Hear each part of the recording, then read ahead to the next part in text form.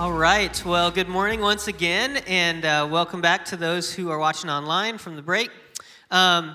Just to give a little bit of insight into where we're headed this morning is today is the last message, I guess if you'd call it that, what we're doing up here today, in our series on Jonah. And we've taken time over the last several weeks to talk through the book of Jonah, and it's been super challenging and really, it tracks so well with what is happening in the world right now, and it's almost like somebody planned it that way, you know? I know personally, and I know these guys as well, like, there's been a lot of stuff in here that we walked through that has challenged, like, a lot of what we have believed, and I understand new parts of God's heart that I didn't before, and we've heard lots of stories of people who are in that similar spot. But what can be so easy to happen is, as we walk through something that's oftentimes pretty big and deep, like the book of Jonah right now in our lives, it can be easy to go a few weeks and be like, oh, I forget like what we had talked about before. Or maybe something really hit us, but then as life progresses on, it's easy for us to kind of lose that stuff. And so what we decided to do at the end of our series on Jonah is take some time to sit down, to pause for a second, and kind of go back over some of the things that really impacted us as a teaching team, things that we've heard have impacted you as our church, and take some time again to walk through them and even have some conversation about them. So these are things that we feel like have really been on our hearts and minds, and they really have big consequence for us personally, and I think us as a church. And so Matt's going to kick off our time talking about kind of what stuck out to him the most as we walk through the book of Jonah.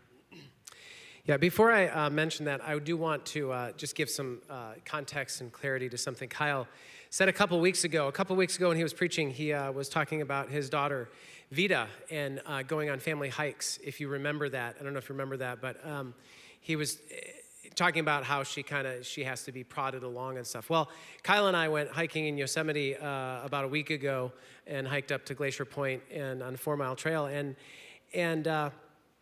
we were going up, and it was, I think Kyle was getting tired, and he was kind of stopping. It's like a bold-faced lie, like all of this. And so, like, I turned around and like, Kyle, come on, Kyle. And like, I just looked around, and it was like this. He was like, okay, I'm coming. I was like, yeah, I'm here to say that Vida gets it from him. Yep. I'm just That's where that comes from. I'm happy to pass down some characteristics, I thought I had survived this and gotten away from it because it was like weeks later, but he can't let it go. So that's where we're at this morning. Typical. I remember important things, Travis. What's your anniversary? September 10th. What year? It was in the 90s. A year. I know what it is, but you should. Go ahead, Matt. I don't feel like you Teach deserve us. to know, Travis. So the thing that really stuck out to me that God has had me, I would say, in kind of a holding pattern over the last few weeks, just thinking about and thinking through, is from chapter 2, and as I was studying and working through that, and as I shared when I preached that passage, that idea of repentance, and really my growing understanding of repentance, especially as we see in Jonah's prayer and the lack of it, and then looking even bigger picture throughout the Bible. In my tradition, or kind of evangelical conservative church, I think growing up, what I was kind of taught repentance is it's a confession or saying I'm sorry and I won't do this again, kind of thing. That's what I kind of saw as repentance, and I think, I don't know, maybe some of you relate with that. But the problem with that is that sorry, even when accompanied with obedience, is not necessarily repentance. And we see that with Jonah because he wasn't actually repentant, even though I don't even know if he apologized, but he kind of said sorry, and then he went and obeyed and did what God called him to do. But we saw, especially as Travis preached last week in chapter 4, there was no change of heart with Jonah. It was just obedience for the sake of doing what God said so he wouldn't get into more trouble. And we also see that idea of repentance and how saying maybe I'm sorry and going and doing something different. We see that in the life, even kind of in the rich young ruler in the New Testament.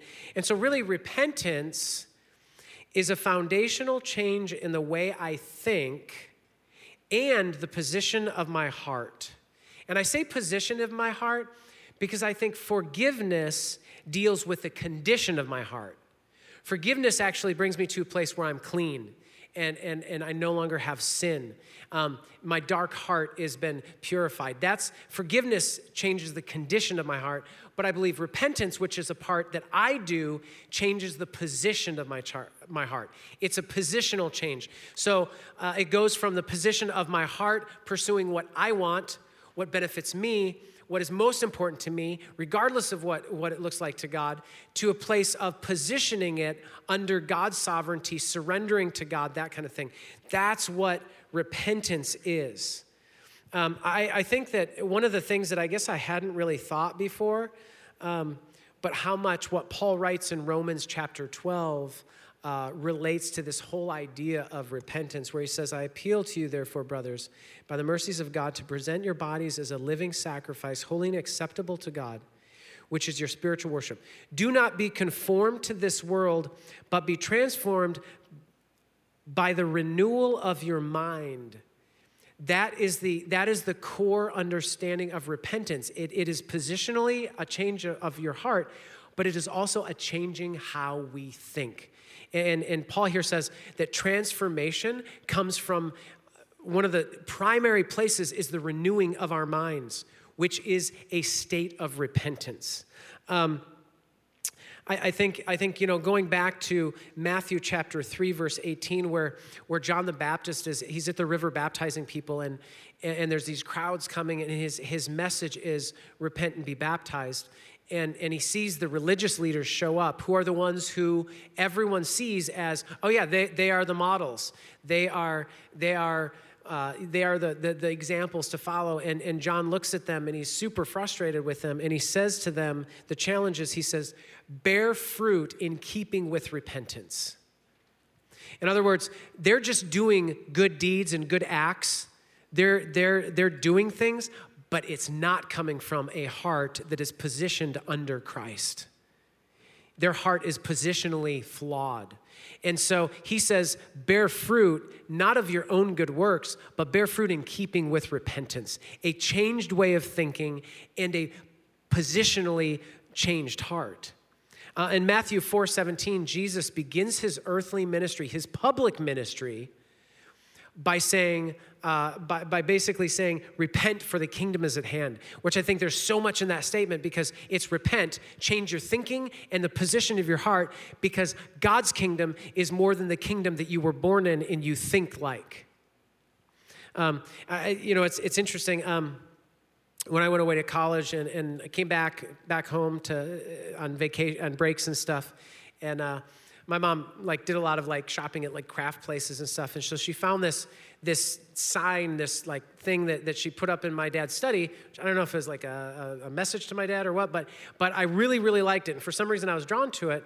But it's interesting because I have this better understanding of what that was all about. But it's a sign, and so I came home and I stole it. Which seems odd that I stole it, because at one point my mom was like, where's that sign that I got your dad? I was like, oh, I have it. And I just have always carried it with me. And so I've always had this, and I have this in my office, and I've always taken it with me because there's always been a feeling in my heart that repentance is something more than I thought it was. And so even thinking in Philippians 2, where Paul says that Jesus, though he was God, didn't grasp at that, didn't hang on to that, but he became a servant. And in a sense, that was an environment of repentance, that Jesus actually let go of the things that were his, and he thought and he positioned his heart as a servant. And it wasn't Jesus had to repent for sin, but repentance is more than just sin. And so I think just the three things that I was thinking about in application that I'm struggling through right now is this. One is I think that I, and maybe we as a people, are really bad at repentance because we do the whole sorry, but thing all the time. Sorry, but, and then we explain. Or, yeah, I was wrong, but, and then we explain. That's not repentance. That's not a change in because we're not real. When we say but, we're not changing how we think. I'm not changing my thoughts about that, and I'm not changing the position of my heart. Second thing that I've been thinking about, even on a national scale, I was thinking about just the racial unrest right now, and I was thinking back. I think it's interesting that I think corporately as a country, that our country has not been repentant. I think it was a sorry you were a slave, but, and the reason I say that is because we went from slavery to passing laws that actually pinpointed people who were recently freed up to Jim Crow laws and segregation. That doesn't sound like a change of thinking and positionally a change of where our heart was as a nation. So I think there's a big thing of repentance there. And then personally, what I've come to kind of really struggle with, and God has me kind of circling, is this idea of I think that I function in a place of my rights over repentance, because repentance is actually me choosing to let go of the way I think about things and allow God to think through me. It's changing the position of my heart and actually following through. So it's not just an obedience out of honor or just doing it because I know that that's the right thing to do. It actually, my heart should change and actually pursue that. I think one of the interesting things is just how God has just been really growing my understanding of repentance. And so that's what I've been really thinking about lately. So you guys. Yeah, I love that so much, because what I think that accomplishes is like an actual movement of the church, like that we all want to see, right? I think for a lot of our history, maybe intentionally or not, like we always weigh the heavier part of repentance on like what you do afterwards. And that's not like a bad thing. I mean, inward change should lead to outward change, but we're kind of like, prove to me that you repented, but we never really go back and be like, but did your thinking change? Did your heart change? And even when you brought up like the racial unrest in our country, like one thing I feel like is very obviously going to happen is there's going to be all of these organizations and companies and people who are like, look, I'm with it, I'm down, you know, and I act in ways that support that. But if you pulled back the curtain back to where their actual heart is, where their actual mind is, like we've seen videos and we've seen stories of people who didn't know their phone was on or whatever, and they're just saying terrible, terrible things that show like a lack of change of heart. And I really think this is one of the things that can separate us as the church, as followers of Jesus, from just a world that's chasing some form of morality. Like as a church, if our hearts and minds are changed toward people and toward the world around us and toward our own sin, we actually can function the way that Jesus has called us to function. But I just, for years and years, never really connected it to like, actually that's like ongoing repentance. Right. Like it always felt separate from like what we do moving forward. But I think that's a real game changer for us, big time. Yeah, as you guys talk, the thing that continues to just swirl in my mind is something God's been trying to just teach me for probably about 5-7 years now, is that there are some places in my mind and my heart that I just don't have really good access to. Like, you know, we say repent, change, but there are, if we're just all honest, if I'm being honest, there are things in my life, ways I think, ways I feel, that I just don't feel like I can change. And those things have changed in me, but it was only when I went to the Lord and said, I can't do this. Like, I don't think I have it in me, and I don't think I have access to that part of my brain or my heart. It's so, like, driven into me that I can't do that. And I think that's some of the most powerful words we can say when we come to God is, I can't. Right? Jesus says, blessed are the poor in spirit, for theirs is the kingdom of heaven. Jesus, I come to you poor, empty. I have nothing in my hand to give you, and yet you can break down this wall. You can change this thing in me. So I think that to me is the biggest reminder, is that it's not willpower alone. We have to have our will. We have to have a desire to change. But ultimately, it comes down to asking God. Even 2 Timothy talks about God granting repentance, giving repentance to people, which is not a category we tend to think about repentance, and it's something I do, I have control over. And so much of it, I think, is God giving us the repentance that he seeks in our lives. I think one last thing that I think we need to change how we think about this is that, I don't know if you're like me, but I think a lot of us see repentance as like a bad place to be. In other words, like, I'm repenting because I've done something wrong. I'm repenting. It's almost like repentance is a timeout, that like you're repenting. But I think repentance is a good thing. And repentance as a place to be, as a context of your life, is a good place. Again, John says to the religious leaders, he says, bear fruit in keeping with the spirit of repentance. Bear fruit with keeping with repentance. And so that's a place where you and I should be. We should always be in a place of growing to become more like Jesus, and we should always be in a place of repentance, because the things that come out of our lives must come from a changed thinking and positionally a changed heart. If we are not constantly in a place of repentance, which is a good place to be in, it's the place Jesus wants us. It's not I'm being punished. It's not I should feel shameful or guilty. It's that I should be in a place of constant repentance, of changing my thinking and positionally making sure my heart is where it should be. So I guess just to encourage you and say, maybe think of repentance in a different light if you don't think about that. If you think of it as apology, or I'm under someone because I've done something, no, repentance is a good place to be. I love that, because that's so key to kind of unlocking like what I've been so challenged with in this as well. Like when I look at Jonah, the thing that keeps swirling around in my mind and the thing that keeps like coming up in my thoughts is just this huge distinction, this massive gap between how Jonah responds to like God's voice and God's call in his life, and how the Ninevites and even the Philistine sailors, how they respond. And we see like God come to Jonah, and he's like dragging his feet, and he's like whining about it, and he's crying about it, and he's running the opposite direction. He misses the whole point, and then he gets super frustrated that God acts the exact way that he expected for him to act. And he's just so slow in understanding and even walking out what God has called him to and what God has called in his life. And then we see the Ninevites with like so little information and so little reason, like forsake their culture and their heritage and everything that made them who they were, not even exactly knowing if God was going to like come through on his end, but saying like, we got to do something, the change has to come.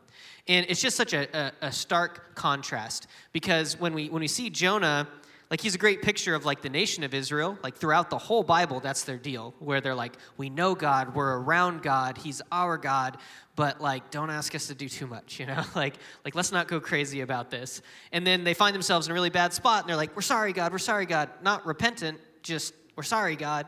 And then the cycle all starts again, and even the religious leaders do that. That's why they hated Jesus so much. And we see Jesus sitting down with these people who shouldn't get it, and don't really have the skills equipped to really understand God's kingdom, the sinners and the tax collectors, all these people, but they're the ones who said, there's something here that we need to investigate. And as I've thought about that and even looked at my own life, I've had to ask myself the question, like, am I really slow in, yes, acting out what God has called in my life, but even bring it back one level, just opening my eyes to what God is saying to me? Like, do I jump to be defensive? Do I find reasons to justify what I'm doing? Or am I quick, even if I don't completely understand, to say, God, I trust you? And when I consider this, there's really like a twofold response or consequence, I guess, for me. One is I have to own my own slowness to kind of wake up to what God is saying to me. I think we're really, really good at doing intellectual gymnastics to find ways to not actually like open our eyes to like what God wants to do with us. Am I seeing the brokenness in the world around me? Do I see the brokenness inside of me? And am I willing to call it out? But then the second consequence, which is hope for me, is how quickly God can change a people. How quickly God can change like an entire society, and even how quickly God can change my heart if I'm willing to open my eyes, open my heart to what God wants to say. I think about it like this all the time, and I don't want to be this person. Like, I identify with Jonah a lot. I identify with the Israelites a lot. I've been around God my whole life, and I'm not mad about that. That's awesome that I had a family who loves God and made that a priority. But I've been around him my whole life, and I find it easy to kind of take the slow approach when God says something to me. Like, I got to be moderate about this. Don't want to go crazy, you know? But you see those people, and maybe you are one of those people who maybe they're in like their mid-20s or later on in life, and maybe they've lived a rough life, maybe not, but they meet Jesus, and they are just like all in, you know? They are so pumped about it. And I've just seen too many times, and I hate that I've even maybe been a part of this, where we as a church, as people who have been around God a long time, like we kind of come alongside and be like, okay, like calm down a little bit, you know? Like, let's not go too crazy about this. Instead of being like, hey, you're rough around the edges, that's cool, that's awesome, that's grace in you. But man, don't lose that softness in you to respond when God speaks. Whether it's to you as an individual, to you as your role in society or in the world, don't lose that softness. I think often how much God could do with people who are quick to recognize like what he's saying to them, whatever he's saying to them, and then be willing to step out into it. And God's just definitely been challenging kind of the way I live my life a lot through that truth throughout the book of Jonah.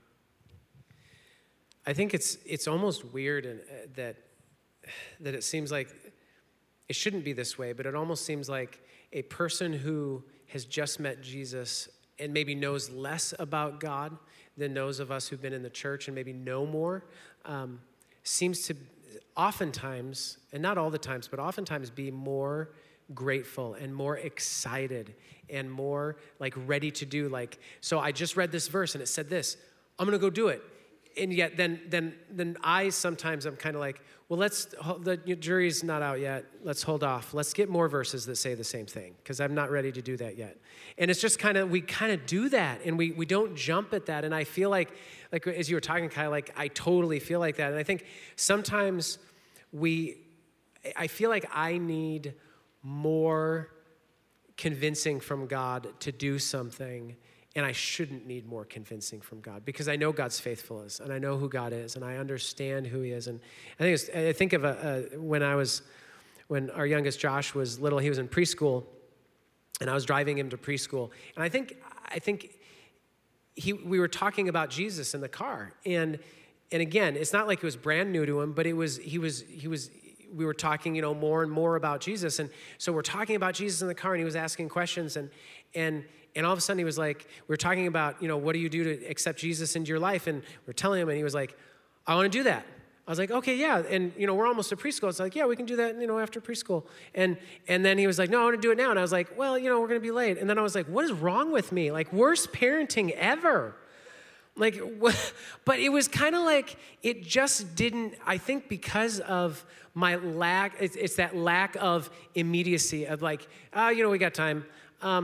But he was kind of like, why would I not do this right now? So, we did, and he did, but it was just kind of like, what's wrong with me? And I think it's just that familiarity and almost like Jonah, realizing that I'm a lot more like Jonah than I want to be, like realizing that Jonah needed a lot of convincing from God, as opposed to a lot of people that I see who maybe don't have the education that I have, don't have the life experience that I have, but they're raring to go when Jesus says something and they jump on it. Yeah, I too feel conviction on how long it takes sometimes for just me to even stop and consider that I need to repent something about something or just be in repentance. But I do, like, God has reassured my heart too. When I was a kid, all growing up, I've just been very prone to guilt and shame. Like, it just comes easy to me. I'm really good at guilting myself and shaming myself, and anything that, even when someone else gets in trouble for something, I stop and think, oh my gosh, is there something wrong with me too? And like, so much to the effect that my mom tells me a story of when I was a little kid, I had done something wrong, I got sent to my room, and then like I came out of the room with this like paper bag over my head, like shame, like, with the eyes drawn out. I don't know if I did that, but like it was like I was just, ashamed, and I don't know if that was just drama and me trying to get attention or if I really felt that. But for people who are like more geared towards shame and guilt and things like that, this thing of, hey, you know, we take so long to repent can have this effect where it's like, okay, I can't be that way, so I'm going to control this and I'm going to repent. And I think we just need to remember as well that as much as our hearts need to be in that place of like pedal to the metal, I want to repent, that God is in control of the outcome of that, and he's incredibly gracious. So I think that's just a really good reminder for us as we talk about this rate of repentance thing too. The thing that God spoke to me about was when I was studying for and preaching chapter 4 of Jonah. And it was just this realization is that God's people throughout history have a real history of being completely off mission and completely missing it, like not even knowing, having no clue. Jonah is this representative of Israel, and his heart was completely off mission, completely off base, and he thought he was okay. I mean, even when God's questioning him in chapter 4 and saying, do you do well to be angry? He digs his heels in and says, yeah, I'm the one in the right here. I do very well to be angry enough to die. And so just the realization for me, it's a little scary for me, but how God's people, the church today, can be completely off mission and think we're doing okay, even think we're hitting it out of the park. That to me is a sobering thought. And God, when he started this whole relationship with people, back with Abraham, kind of is where I look at God really starting with a group of people, and he picks this one family and says, Abraham, out of your family, I'm going to bless you. And he doesn't just leave it there with, I'm going to bless you, but he says, there's a reason for it. I'm going to bless you so that you can be a blessing to the nations, to all the other people in the world. And so we as a church have that mandate too. God has blessed and saved us, but it doesn't end there. It's supposed to be that we're a blessing to the entire world. And so I think one of the barometers kind of that should be a good warning light for us when that we as a church or we as individuals are off mission is when our heart grows cold to the people around us, to our neighbors, to our family, to our friends, to people in the world who are in pain, people in the world who need Jesus, when we just don't care or there's just barely a spark there. I think that's a major warning sign that the church is off mission. That was the warning sign for Jonah. God comes to Jonah and says, Jonah, you don't pity them, but should I not pity 120,000 people? And he's kind of leaving the ball in Jonah's court, like you should care too. You should love them too. You should feel more about this. And he didn't. And so when we are in that place of our heart growing cold, I think that's the dashboard light that is one of them that is flashing and saying we've missed the point. Our heart is a little far from God. So that's kind of really where God's been speaking to me. Yeah. I think as you kind of talk through that about that convicting part of how God sees people and how he cares for people. And I've been thinking throughout this, the last 4 months in the pandemic and everything that's gone on, I know that I recognize that there are bright spots, that there are shining examples of selflessness in the midst of this. But I think in a bigger picture, I am becoming more and more profoundly disappointed with humanity, like the whole thing, and just the way our society and even just human beings act and respond and just the stuff that's going on is just so disappointing and frustrating. And I think like Jonah, that it is way easier to just not care for people than it is to care about people, to actually care for people. I mean, Jonah's decision was to, like you said, to go the other way and say, I don't want to care about these people because I don't want to see what God might do for them, because I don't care. And not only do I not care about them, I don't like them. And it's so easy to do that. It's easy not to care. That's what we do when we're like out of energy and we're tired and we're frustrated and we're exhausted. We just don't care anymore.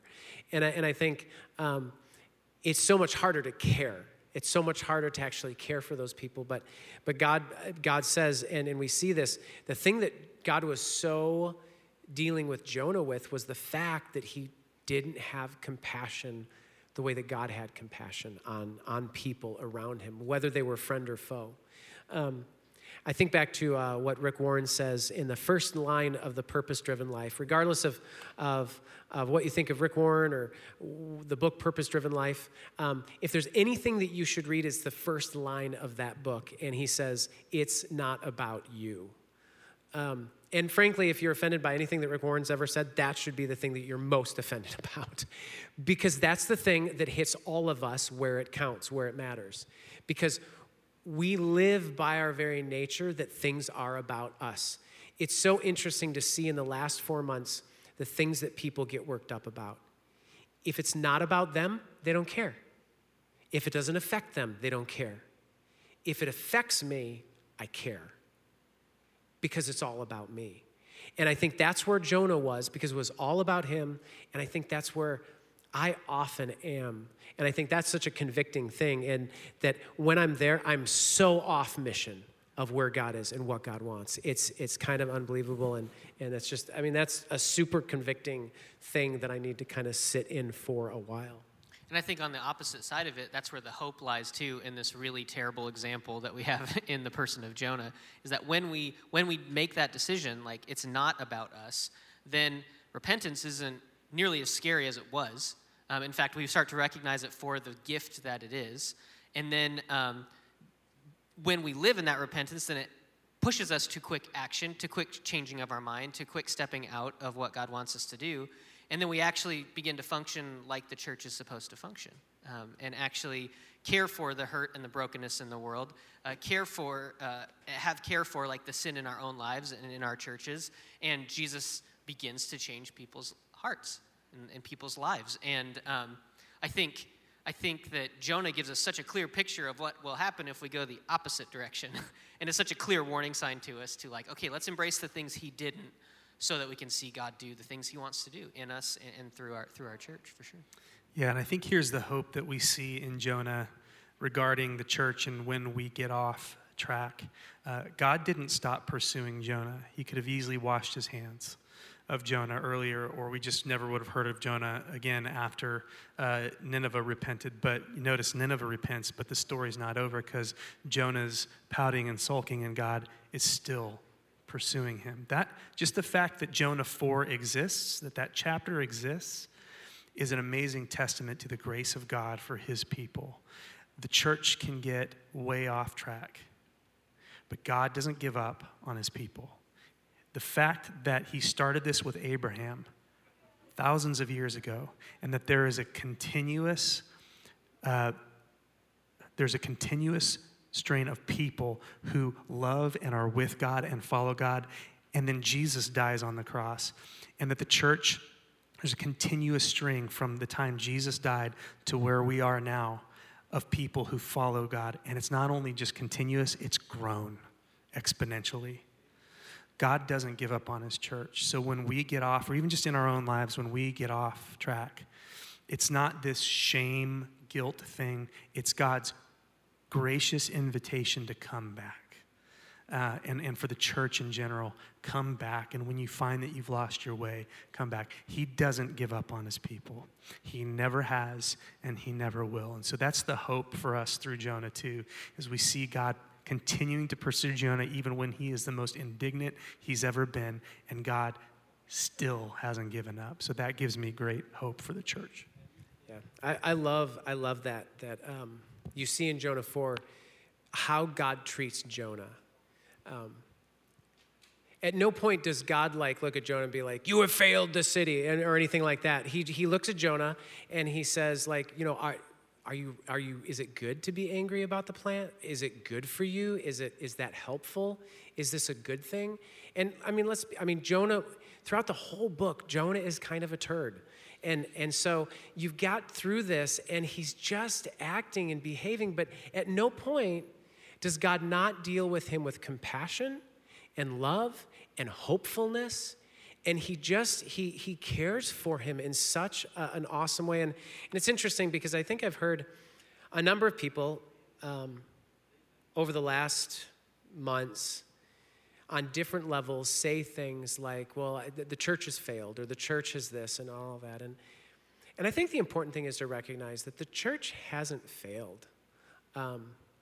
Jonah didn't fail. God didn't say, you're a failure. You failed, Jonah. Now we have to figure this out.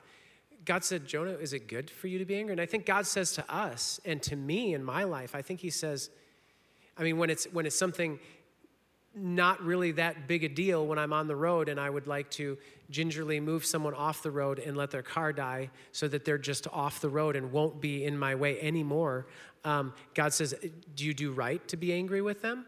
And I think to the bigger things where it's things that I am just at complete odds with another person or a group of people, and God says, do you do right to say those things, to think those things, to feel those things? And I don't know if it's this compassionate hand that God has with us. And so I think the encouragement is that the church hasn't, nor will it fail. Because Jesus says that not even the gates of hell will prevail against the church. And it's not because the church is awesome. It's because the church, when it functions in humility and repentance, when we as the church recognize that we have to listen to what God says and do what God says, even if we don't feel like we have enough convincing from him, that when we recognize that we're off mission, that we, in humility and repentance, live in that spirit and come back and actually do what God calls us to do, that the church is not a failure. The church, we as individuals and corporately, we can make really poor decisions, but it's not a failure. The church hasn't failed. The church is still strong because of who the church is anchored in, and it's anchored in Jesus Christ. And so I think the book of Jonah is an incredibly encouraging book because of the way God treats Jonah. Not the way Jonah treated others, but because of the way God treated Jonah through and through, no matter how frustrating or bad Jonah got. So I'm going to just pray for us. And the worship team's going to come back up and we're going to sing together as we close this morning. And so let me pray for us. Father, we come before you. And God, I thank you that you see fit to give us such powerful and clear examples of how you work. God, what you expect from us, what living to become more like Jesus looks like. God, I thank you even for this season that we're in, as frustrating and exhausting as it is. God, sometimes it takes things like this for you to reveal things about ourselves and about the state of our thinking and the position of our heart. God, I thank you for your mercy in showing us. But God, I thank you that how through all of this, that there's not a point that you just us and say, you have failed, you are a failure. But God, that even in our darkest moments, you say, is this good for you right now? And that, God, we can come to you in a spirit of repentance, that, God, our fruit that we bear could come from a place of repentance. So, Father, I pray for those who are struggling today. There's so many things to be struggling with. And so, Father, I pray that you would encourage, that maybe this conversation would have been an encouragement, and that we can continue to kind of pause in this moment and continue to think through what this means for us and how we move forward and what we look like. So God, I thank you for this morning. We ask these things in Jesus' name. Amen.